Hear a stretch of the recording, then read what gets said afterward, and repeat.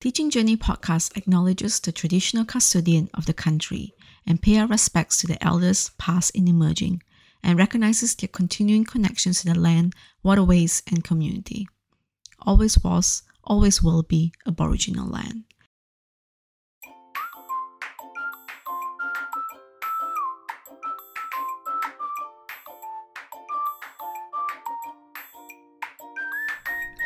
Hi there, I'm Dee, your host, and you're listening to Teaching Journey Podcast, Connecting Through Early Education, episode 21. In this episode, I sat down with Carrie Rose, who has been in the sector for 35 years and is the founder of an early child consultancy called The Rose Way. Our chat went on for more than an hour, and I want you to jump straight into the recording because there is so much to unpack in this episode. Carrie spoke about her challenges in the early days as a teacher journey and with working with the people with different dispositions and pedagogical practices. She shared her reflection of her own traits and how it influences her relationship with people, her leadership style, and the drive to the continual motivation after 35 years in the sector. And I really resonated with her when she described how well she knows her personality traits to the point that she recognizes her unique way of recharging. She described herself as an extrovert, and being with people, learning new things, or starting a new project is her form of self-care. And I really resonated with that because for me, I'm an introvert, but my self-care looks very much like her. Hence, this is how the podcast was born. But it took so long for me to figure that out, that my way of recharging does not look like the norm as what the world tells us, that self-care is being still and quiet. And I love how she's so sure about her ins and outs of her personality traits that she uses it as her superpower. Towards the end of the recording, I asked her, "What's your vision for early childhood?" And she spoke passionately about the current climate of the quality of education and the power discourses in the decision makers within organizations. And I want you to listen intently to the messages and the figures that she was describing, and leave you with these questions to ponder on at the end of the podcast, which I will also leave at the end of the show notes. What does quality of education look like to you? What are you seeing in practice at the moment? And do both your vision and realities are aligned? What are you doing in your everyday practice that reflects on your vision of quality early education? How can you, as an early child professional, close the gap to the quality ratings that we see at the moment? And I'm going to leave the link to the CEQA report that Carrie is referring to. And lastly, where and how can you access information to expand your knowledge or practices on early education? So think about keeping yourself informed with updated newsletters, finding your tribe, joining a network group, or attending the conferences. But it's really about finding what works best for you. And I hope that by educating ourselves of the realities of what the sector is at the moment, would motivate and drive us to rethink and reflect on the impact of change that we can contribute to the access of quality early education for all children in Australia. So here it is, episode 21 with Carrie Rose.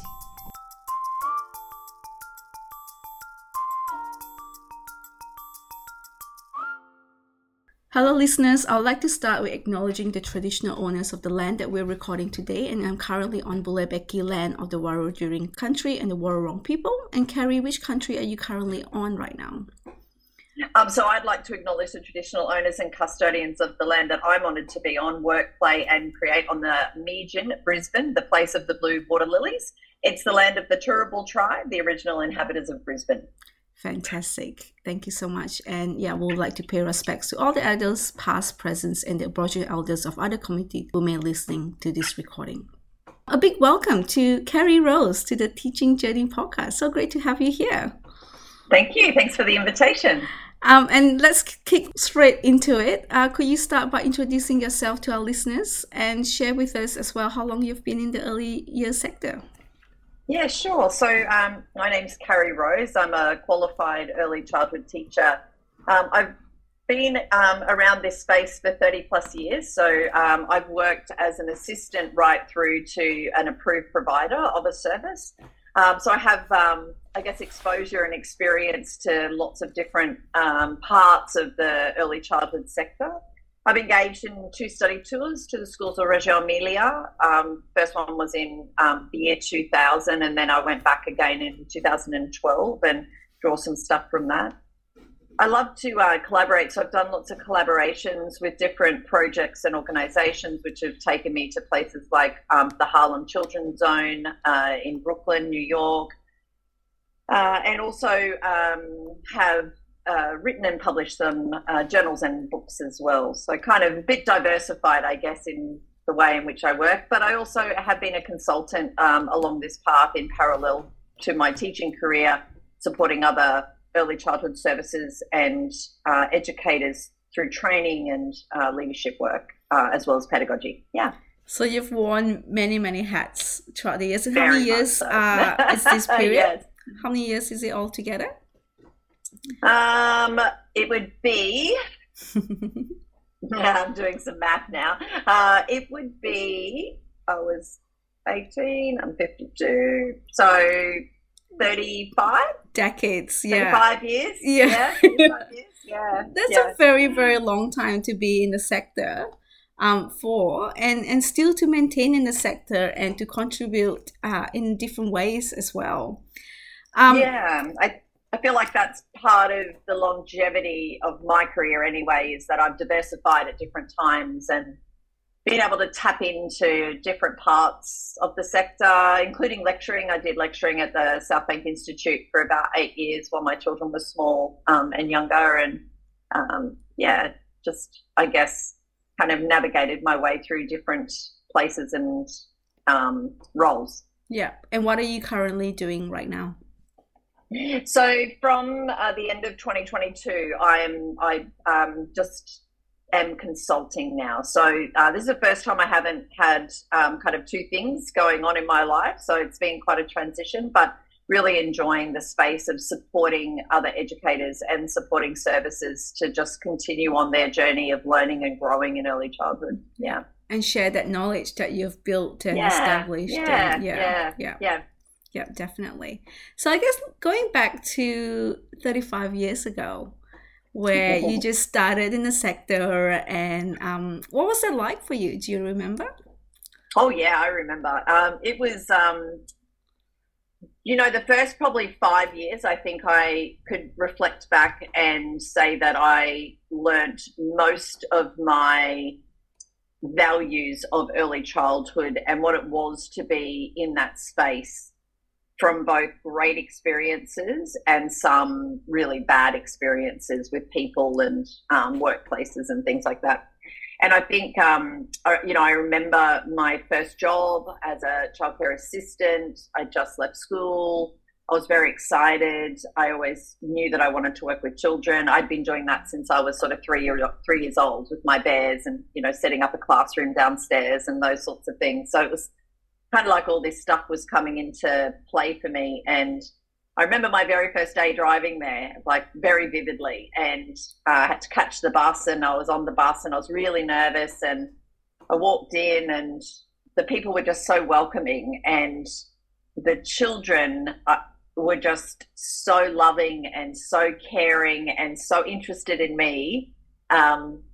I just knew from that day, this is where I want to be and what I want to do. So there was a lot of challenges, I think, when you're young and you're starting out in a space, and, there's a lot to learn and there's a lot of people telling you what to do and, those sorts of things. But I started in a good space. So that really helped me. I think that first 18 months there really helped me cement that this is what I wanted to do. Yeah. And so you spoke a little bit about the challenges that you had and how that really shaped, in terms of who you are as a teacher. What were the challenges that you were facing then? I think for me, it was the first sort of challenge that really sparked for me was watching things happen that I thought that could be done better, or that could have been done really differently. And in things in particular around how people were responding to children's different emotions and behaviour. So even as a 17 and 18-year-old, I was sort of watching, thinking, I think that could be done differently, but didn't have enough knowledge to know what that alternative might look like. So I found the limitations a challenge, which seems really interesting, like, but it was this, in my heart, I knew that it could be different, but in my head, I didn't know how. And so that really pushed me to get straight into my diploma and get started on that. And of course, at that time, you didn't even have to have a qualification to work as an assistant. So, there was no need or regulatory requirement for me to start studying, but I just knew I had to learn more and I had to go and do more. So that was one of the challenges, was those limitations around knowing it could be different, or feeling that it could be really different to this, and not really knowing how to kind of do it forward. I think the second biggest challenge, which I think has probably even shaped me more than anything, were people, the different people that I came across who just wouldn't budge on anything that they thought, just had no ability to even listen to someone else. I always used to think when I was younger, it was because it was my age and I was in a position, that was a lower level than them and things like that. But I think as time went on and I went into different positions, and I learnt that actually, no, this is a characteristic of people. There are people that have this as a value set and a characteristic, that I don't want to do anything different. I'm happy with what I do. I'm not, and so for me, that was a real challenge, I think, because I'm somebody who is always really open to new ideas. Tell me a little bit about why you did that. I've never seen that before. I don't understand that. And, even if I don't necessarily feel initially that I agree with something, I go in with curiosity. And so I think that's a natural sort of disposition of mine. And so when I would come across these people where that definitely wasn't their disposition at all, but they also had no interest in doing anything different or learning anything different, that was really challenging for me. So I kind of felt like I needed to keep moving in a direction where perhaps one day I could influence that change. That was probably the big thing. And I know that a lot of people, I myself, have faced through that challenge where, you feel like you really, really want to try because you're passionate, you're driven, you care so much about, a certain idea or a certain way. I guess, and we also do need to respect that the beauty of the sector is that we all come from diverse background. And so that means, we might look at things differently, or we might do things differently. We've got different, self-identity and different pedagogical practices, and we do have to respect that. But there are fine lines between us moving together cohesively and collegiality for the best interest of the children and the community as well. So I guess what were the steps and measures that you took then during those challenging moments? I think one of the key strategies when I look back was, I didn't realize it at the time, but it was probably role modeling. So I would always stay very integral to what I thought was the right thing to be doing based on what information I had at the time.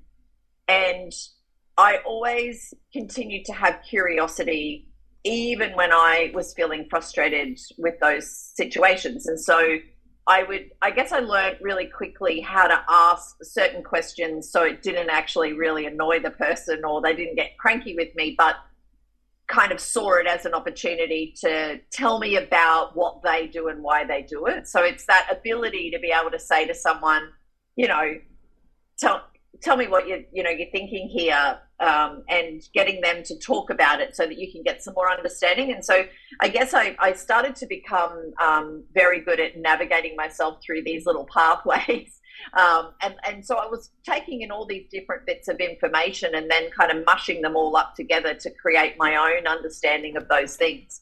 I think with people that, particularly in those sort of situations, the probably not the worst is probably not the right word, but the most unsuccessful strategy is butting heads with somebody.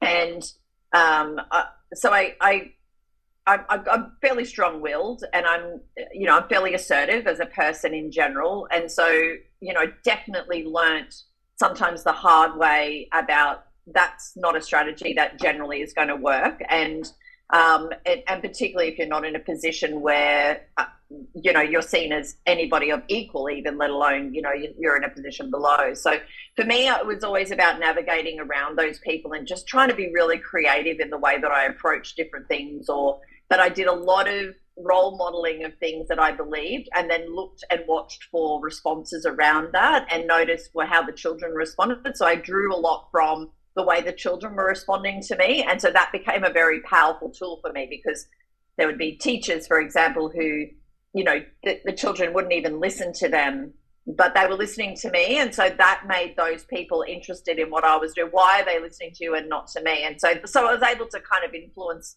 even at a young age. I was, without realizing it, I was actually influencing practice just by doing the things that I felt were going to be in the best interest of children. So, I mean, it certainly changed, and in different positions, you have different elements of power. And I always find power is a really interesting word, because people see that as a real negative, but I don't. I don't, because I don't see power as something to hold over people. It's an opportunity where you can make really influential decisions, and that's a good thing. That's actually a really good thing. So it's about making sure that we had that sort of understanding. And so I learned about power in a negative way from people that I worked with, that then taught me about how to use that opportunity that we can have with power in these really positive ways. Yeah, fantastic. And I think that take on power and looking at it as an opportunity of change, an opportunity of looking at things in a whole different perspective, where I can contribute to some way, and an active participant of this change, because I'm in this position of power and I'm going to use this power for a good purpose. And I guess my next question would perhaps overarch both of your challenges. One of the challenges you spoke, your first challenge that you highlighted was that gut feeling, that kind of knowing that, all right, this doesn't sit well with me. I don't really know what to do. My heart's telling me one thing, my eyes telling me the whole other thing. And then your second challenge was, working alongside with people with different pedagogical practice. And my question is, having those difficult moments where you needed to do something or say something, because, we know that open communication and reflective practice is one way for us to improve in terms of working together as a team. How do you have those difficult conversations when you've got the other person who's not going to make change, and there are systematic ways of doing things that he's been doing for a very, very long time? This has always been how it is. Don't question. This is how we've always been doing it. Just do it, sort of responses. And that it's really, really important to reflect and change. And also your gut is telling you that this doesn't sit well with me. What would your advice be for those people who actually go through that challenge? I think there's different advice depending on what position you hold. Again, because it comes down to, can you, how much opportunity do you have to influence change in a service? A nominated supervisor or center director, for example, has got far more influence on that than somebody who is a trainee. But I think it's everybody's responsibility to be trying to have those conversations. And if we're in a position where we're not the decision maker, and but our gut is saying this doesn't feel right, or I'm learning something different than what I'm seeing here, and this person's just saying this is how we've always done it, we have opportunity, I guess, to seek out the people that align with us. And that's what I kind of talk to people about is, find your tribe, find the people that are in your service where those conversations are really inspiring and kind of motivate you and drive you and excite you, and work within the scope that you can work with and try to influence collectively up. And that's hard, but I think it's more motivating when you've got people that are aligned with you and you're feeling really inspired, and you can, as a collective, go to your center manager and say, hey, we've come up with this really good idea that we'd like to try, and what do you think about this? And there's 4 or 5 of you that are kind of coming to say, hey, we're really keen for this. So I think that's when we need to influence up, we've got to find our tribe. We've got to find the people that are going to keep us driving and motivated, because when we are in isolation and we're working with people who are very, very stick in the mud, not changing, I'm not interested in anything you've got to say, it's a very demotivating space. And so if we're in a service where everybody's like that, then maybe that's not the right spot for us. Like I'm certainly not encouraging people to center hop, but I certainly found in my career that there would be times where I would think, nobody here is my tribe and I'm not going to go anywhere here. I'm just going to fizzle out and, feel like I've got nothing left. And so you've got to make sure that you're surrounding yourself with those people.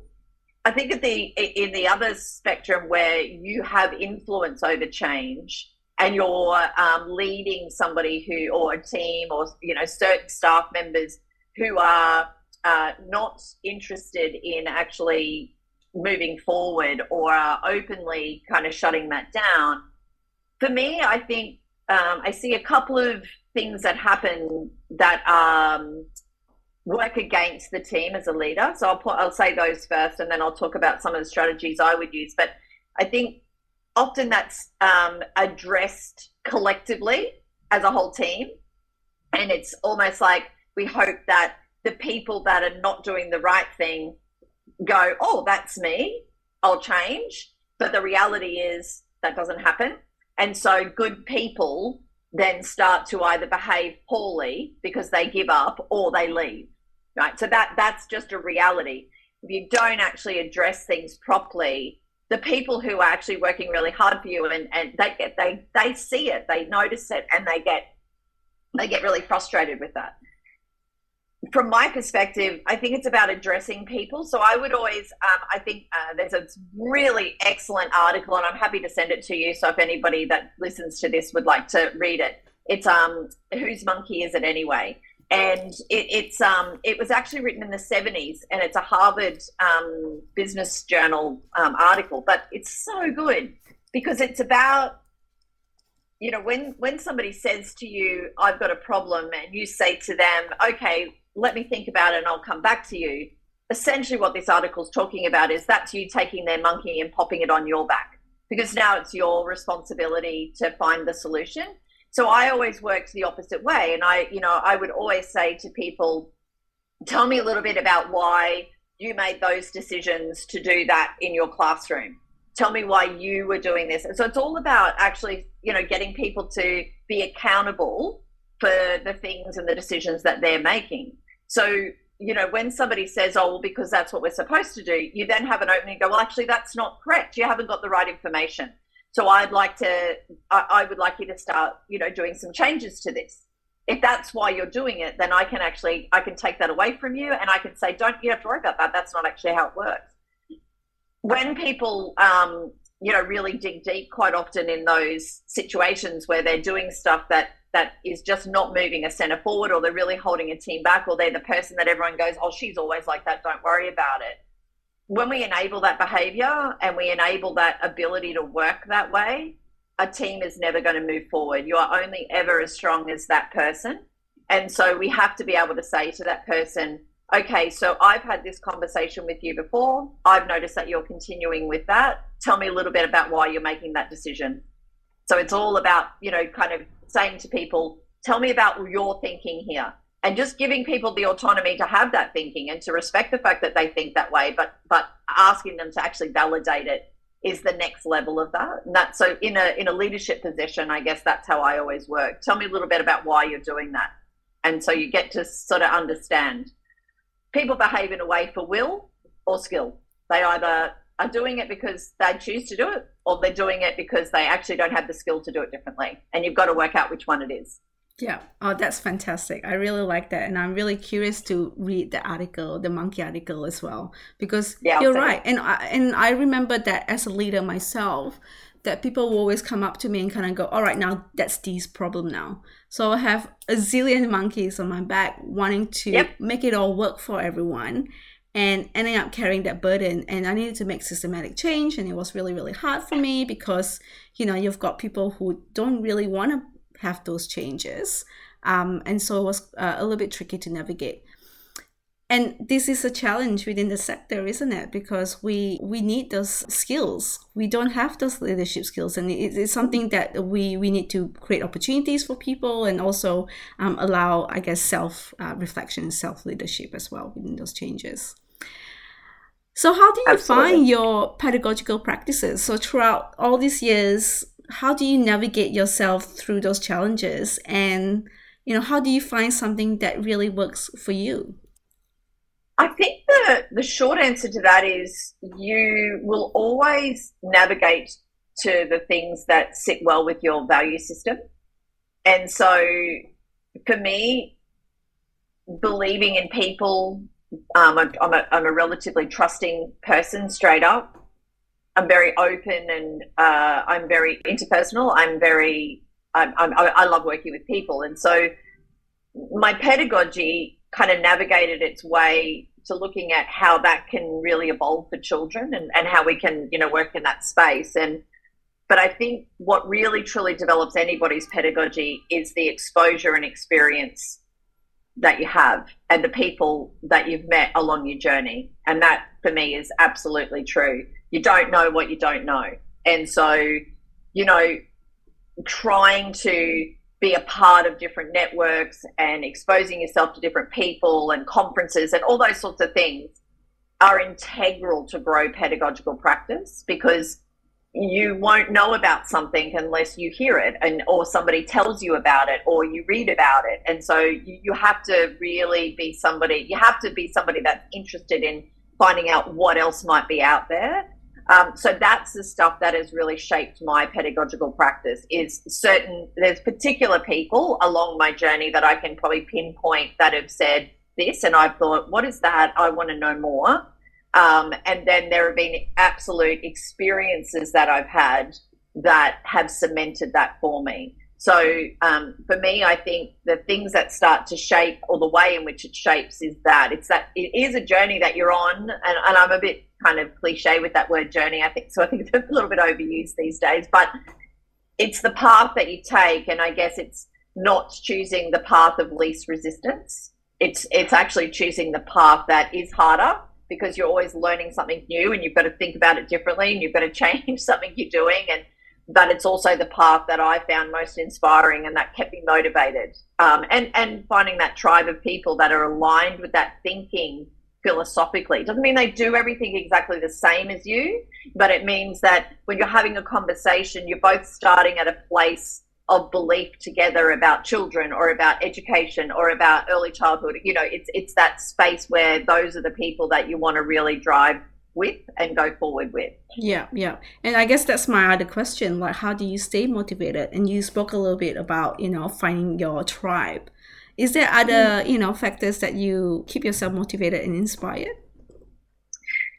I think, well, personally for me, it's been sharing practice. Mm-hmm. I really get quite a buzz out of sharing something with educators, whether it be one educator or 500, where you see people go, that's really cool. I could do that, that sort of thing. I think that definitely is something for me that I find incredibly motivating. I imagine that's what a rock star feels like when they do a concert, like it's that moment where you know that you actually provided something that of joy for someone else. And for me in early childhood, that's that space where somebody's gone, that's a new idea. And I know what that feeling feels like. So that definitely keeps me really motivated, and why I'm still doing my consultancy and working in that field.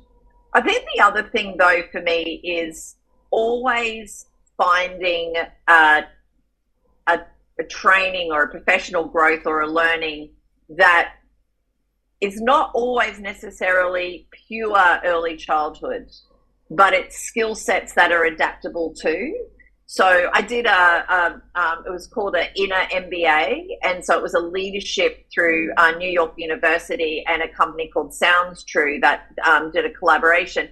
But it was conscious and mindful leadership. So it was really different, really, really different kind of places. And they had people like the CEO of LinkedIn and some really big kind of people that talked, but really talked from a conscientious leadership perspective. And so, that in itself was really different. Some of it I didn't feel really related to me, but other parts I found really interesting. So that was really cool. I was really motivated around that.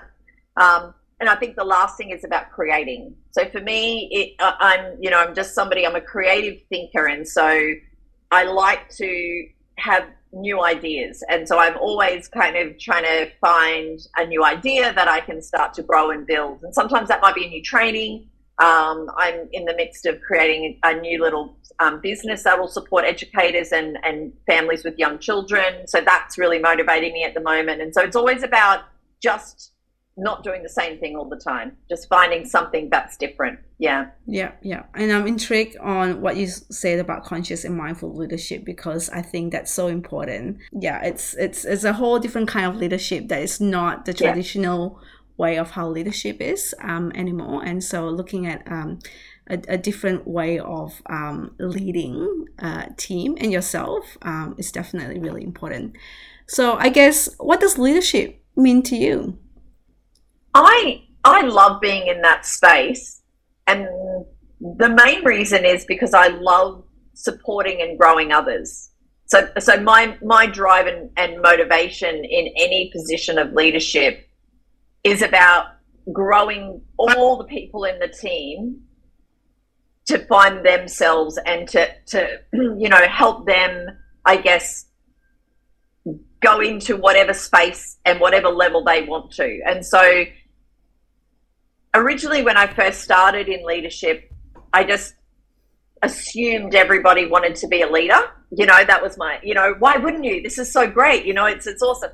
And so over time and experience, I guess you learn lots and you make mistakes and all the rest of it. But, I learned that there's definitely some people who are aspiring to grow in and learn those leadership skills. But there are also people who are actually really happy in the position they're in, but are still really interested in learning and growing. And so I started to sort of understand in that leadership position that my skill sets and mentoring needed also to be really contextualized and to understand each person and what it was that they are searching for and what their goals and dreams are and how I can support that. And so for me, being in that position to be able to watch and see people develop and grow into and and feel really motivated in their positions or aspiring to move forward in their career, that for me is the high buzz that I get from leadership. That how other people kind of can have that opportunity as well, because I had that, and that's where I learned a lot of my skill sets from, were really inspiring leaders that even at the time I knew that this person is somebody I need to understand why you make these decisions, because you're the sort of person I want to be like. Yeah. So I wanted people to feel like I could offer that to them as well. And so I always made sure that opening was there. Yeah. And I guess looking back, you've been doing this for 35 years or doing many things for 35 years. What have that taught about yourself, just looking back now? I think the first word that comes to mind is that I'm very resilient. And I do believe that that's a tough skill and a tough thing to navigate through in life in general. So I think, the persistence of my ability to be persistent in whatever my goal was or my dream was or my hopes were is something I've learnt that is who I am, and I'm proud of that in some respects. I'm really proud of that, because I certainly had some terrible experiences in services, like really, really, really awful experiences. And there were a number of times in my career where in my head I thought, I think I'm done. I can't do this anymore. And so I think that resilience and persistence for me is something that I've really learnt about myself. But I think the other thing that's really concreted for me is that I'm a people person. That's who I am. And I thrive when I'm with others. That is my space. And so it doesn't matter what position I'm holding even, it's about being with other people. And so, I think when you can understand some of those traits about yourself, it helps you to then know where you're going to be at your best. And, so particularly in my service that I had for 15 years, I had very long-standing staff, and some, particularly who had started with me when they were 17 and were still with me when they were 24, kind of thing. So just really going through those really formative years of their life as well as a young adult. But knowing that I was a part of that growth, but also that they could rely on me. They knew when things weren't going to fall over or things weren't going to go great, I wasn't going to kind of ditch and go. I was there for the long haul. I would be there. I was resilient. I would be the person that would be saying, okay, this is really bad, but we can work through this. Let's find another way. Let's, whatever it might be. And so I think that's where those skill sets really came into play, which I had developed inconspicuously from all of those experiences that I'd had, but then they came to the surface when I really needed them. Yeah. And when we talk about, I guess, understanding our own trait and to understand that requires a lot of vulnerability with yourself as well, to be able to unpack that on your own. How do you navigate all that? Was that something really simple? Was that something that you took for a really, really long time? Say, for example, I'm a people person and I like people, but, that might not work for our people. And how do I navigate all of that and tone down and, tone up? How do you do all of that on your own? Well, you don't, I don't think. I certainly didn't. I think part of it is being vulnerable to the mistakes you make. And I certainly have made lots of those along my journey. And I think toning up and toning down is a really good example, because I'm also an extrovert. I'm quite vibrant. I'm the person that's like, hey, come on, everybody, that kind of thing. And so as a leader, realizing not everybody has that personality is a learning in itself. And so it took me a little while to recognize that just because somebody wasn't as extroverted as me doesn't mean that they're not as passionate as I am.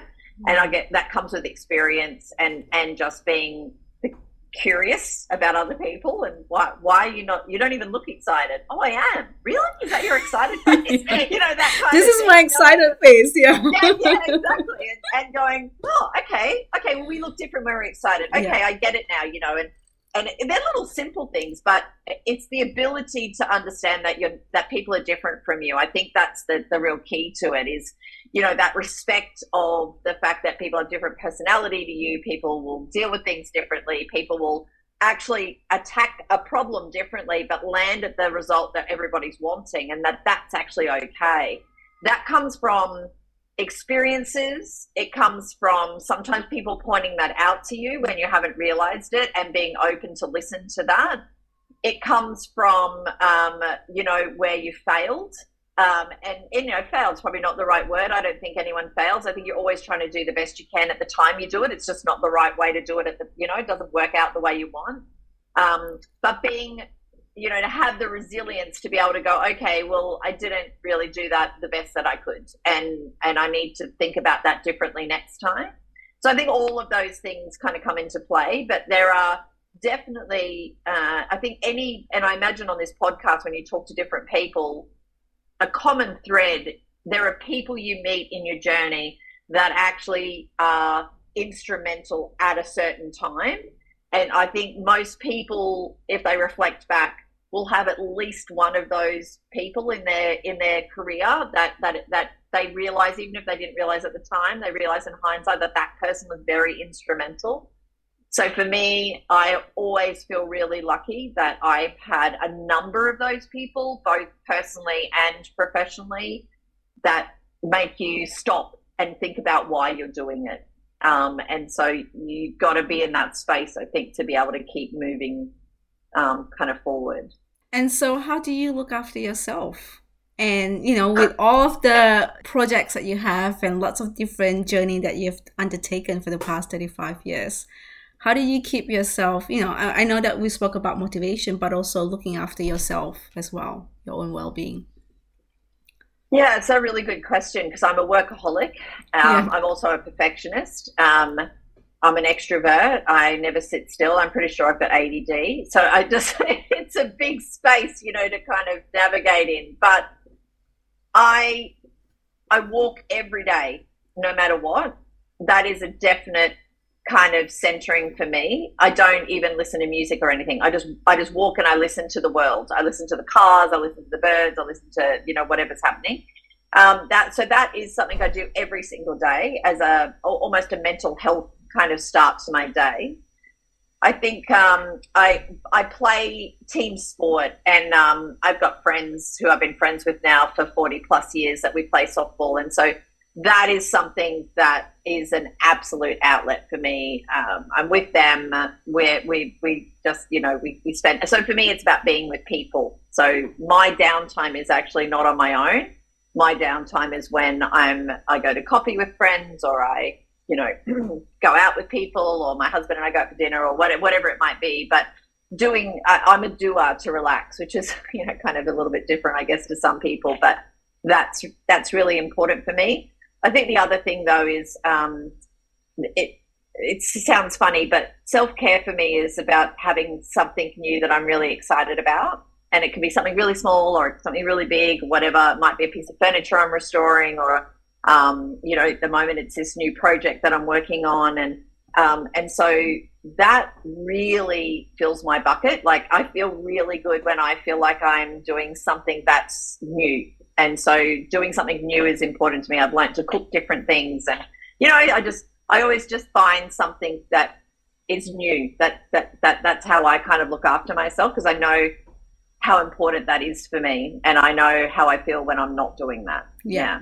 And that's also important to highlight as well, because self-care looks completely different from one individual to another.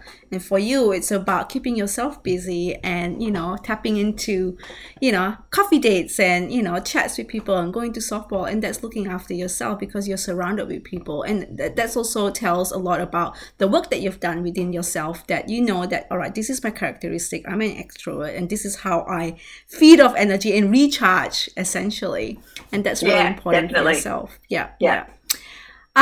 So what's your vision for early childhood? With all the work that you've been doing, a lot of consultancy work at the moment, what would you like to see within the early childhood space? And I usually put it in the most extreme end. Not to say extreme because it's doable if you're a very passionate and driven person. If you're a prime minister, what would you do for the early childhood sector?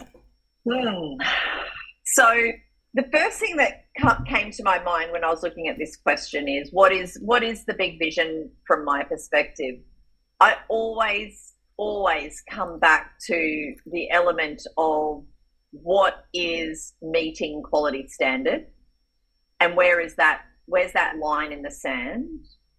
And I'm not sure if it's controversial or it's not, but for me, I think how do we genuinely provide our children with the minimum quality that's been designated if we are still having a large proportion of educators who are studying a qualification in a room lead role, for example.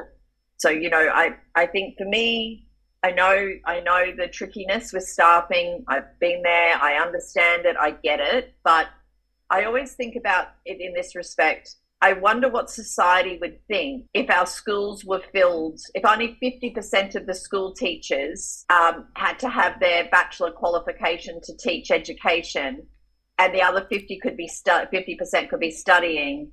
What would society think about that? And so for me, I feel like that has to change for us to really be able to grow, kind of that. I've been doing a lot of reading and research around the spaces where quality is not being met in Australia. And I worked out the other day, which is, just my working out, so it's not legitimate, not full on verified, but I estimate that there's probably 500,000 children in Australia that are attending an early learning service that's not meeting quality standard or has yet to be assessed. And so in ASIQA's percentages, it actually only equates to about 11% of the services in Australia. Now that's a good rating, right? 90% are doing meeting or above.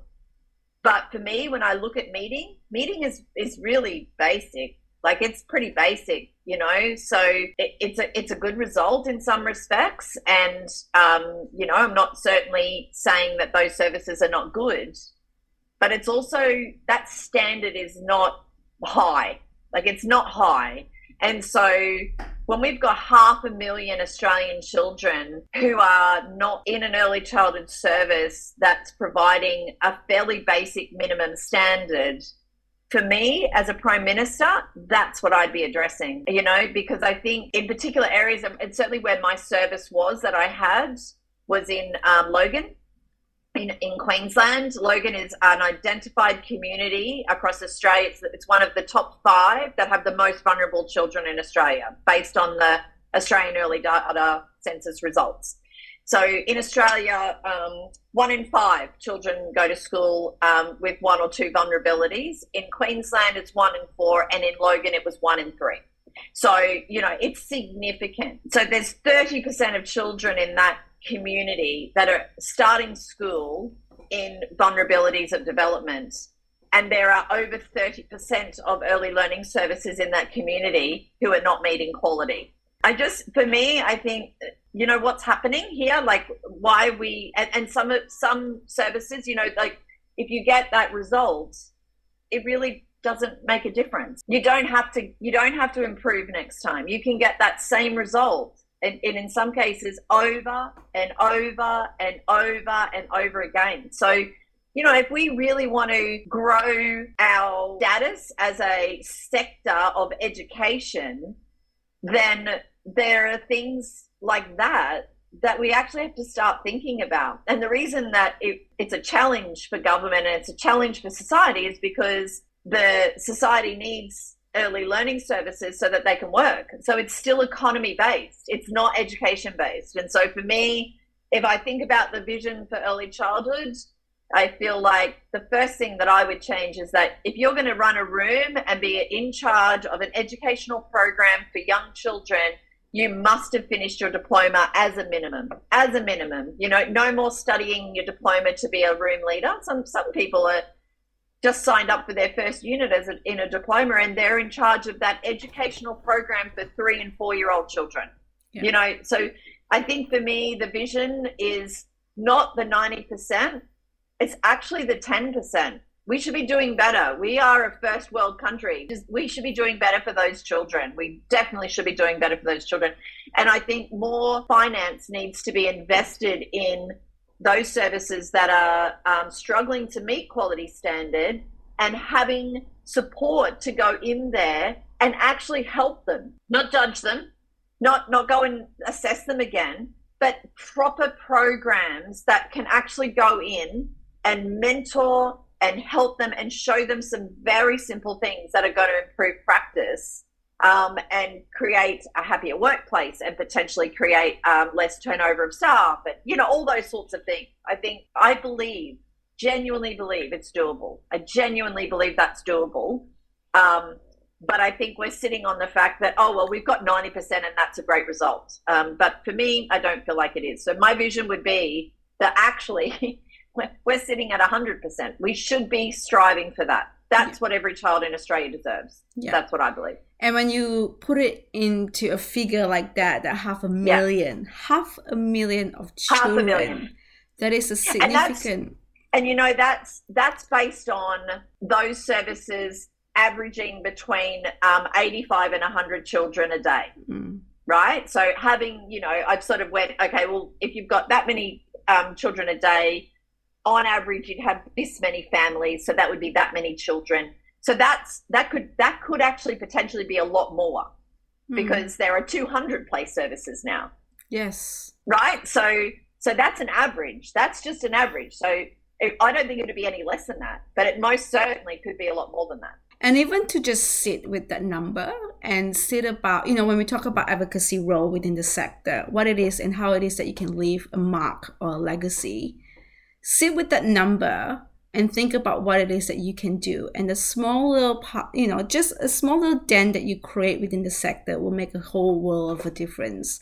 And if we actually shift, and it could be really something really simple. And this is what I mean, like if we just stop referring ourselves as childcare only, but look at us as an education as a whole, you know, recognize that we are making a difference to early childhood all the work that we do with the children, it's not just going in and just, doing your work and then leaving.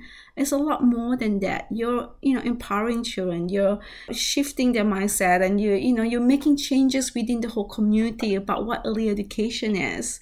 It is a knock-on effect that we don't see, perhaps, but a lot of time I hear from educators who are burnout, who are exhausted, and who are in a space where, they cannot feel like they could make a difference. Like you said, if that's not the space for you, look somewhere else, because, we want passionate people, we want driven, passionate people within the sector who are experienced, who love their job, and who still have space to grow. And be with the children. And that's a dent that you're making within the sector. And it could be that 1% of a center that you're in. And that is a difference, because you're closing the gap, essentially.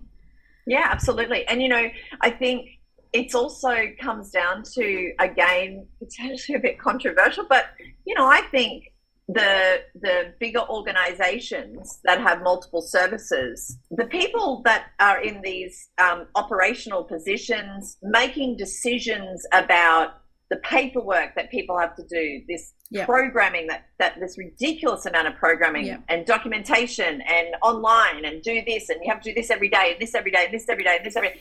And people are doing all this work in their own time, and they need to take some responsibility and accountability for burnout, because it's the decisions that are out of those educators' power.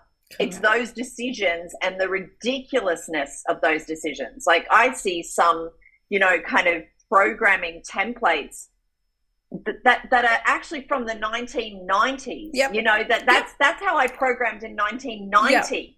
Like, we are in 2023. I've seen checklists still going on. Like, So how are we still in this space where whole organizations have got people in leadership positions who have not even themselves engaged in enough professional learning to be able to move that organization or inspire that organization to actually move forward? And this is why lead educators burn out. The amount of programming is absolutely ridiculous, and not needed, not required, and so we can actually have amazingly quality pedagogical documentation and planning and programming without having to do that. And that these are the things. This is part of the working towards element. And, it's like they have to take responsibility. And that, again, as I said, it's probably a bit controversial, and I no doubt will put a few noses out of joint, but it's the people in those operational decisions sitting in head office who are, getting their teams to do the thing that they did 25 years ago. That doesn't work. Go and retrain. Go and, do something better, or get some advice from somebody, or be inspired by somebody. Do something, but stop doing that. We can't make change because, there's such a large percentage of early learning services that sit in the private sector, right? And I was one of those. That doesn't necessarily mean that they're all poor quality. And that's the other stigma that has to go. I completely agree. I do believe, though, that there are a proportion of services who are making poor decisions, creating high turnovers of staff, which then creates low quality all the time. And so they need to be accountable for that. Not the director, not the educators, but the people that are actually making those decisions. And until that happens, we won't be able to shift, because they, when we talk about power, there's a lot of power there. There's a lot of educators, there's a lot of children affected, all those sorts of things. Yes, most definitely. Yeah. Sounds like we do have to get you to be a prime minister then, Carrie. Like... I don't think anybody would. All right, well, let's finish off with one last question. One advice you would tell your beginning teacher or beginning self when you started, 35 years ago, what would that be? Yeah, this was really interesting when I was thinking about this. I think I wrote down, keep learning and search for new ideas, but I do that anyway. I think I naturally did that. So if I had to go back and provide a piece of advice now that I didn't that would be a new piece of advice. I think it would be to forgive yourself.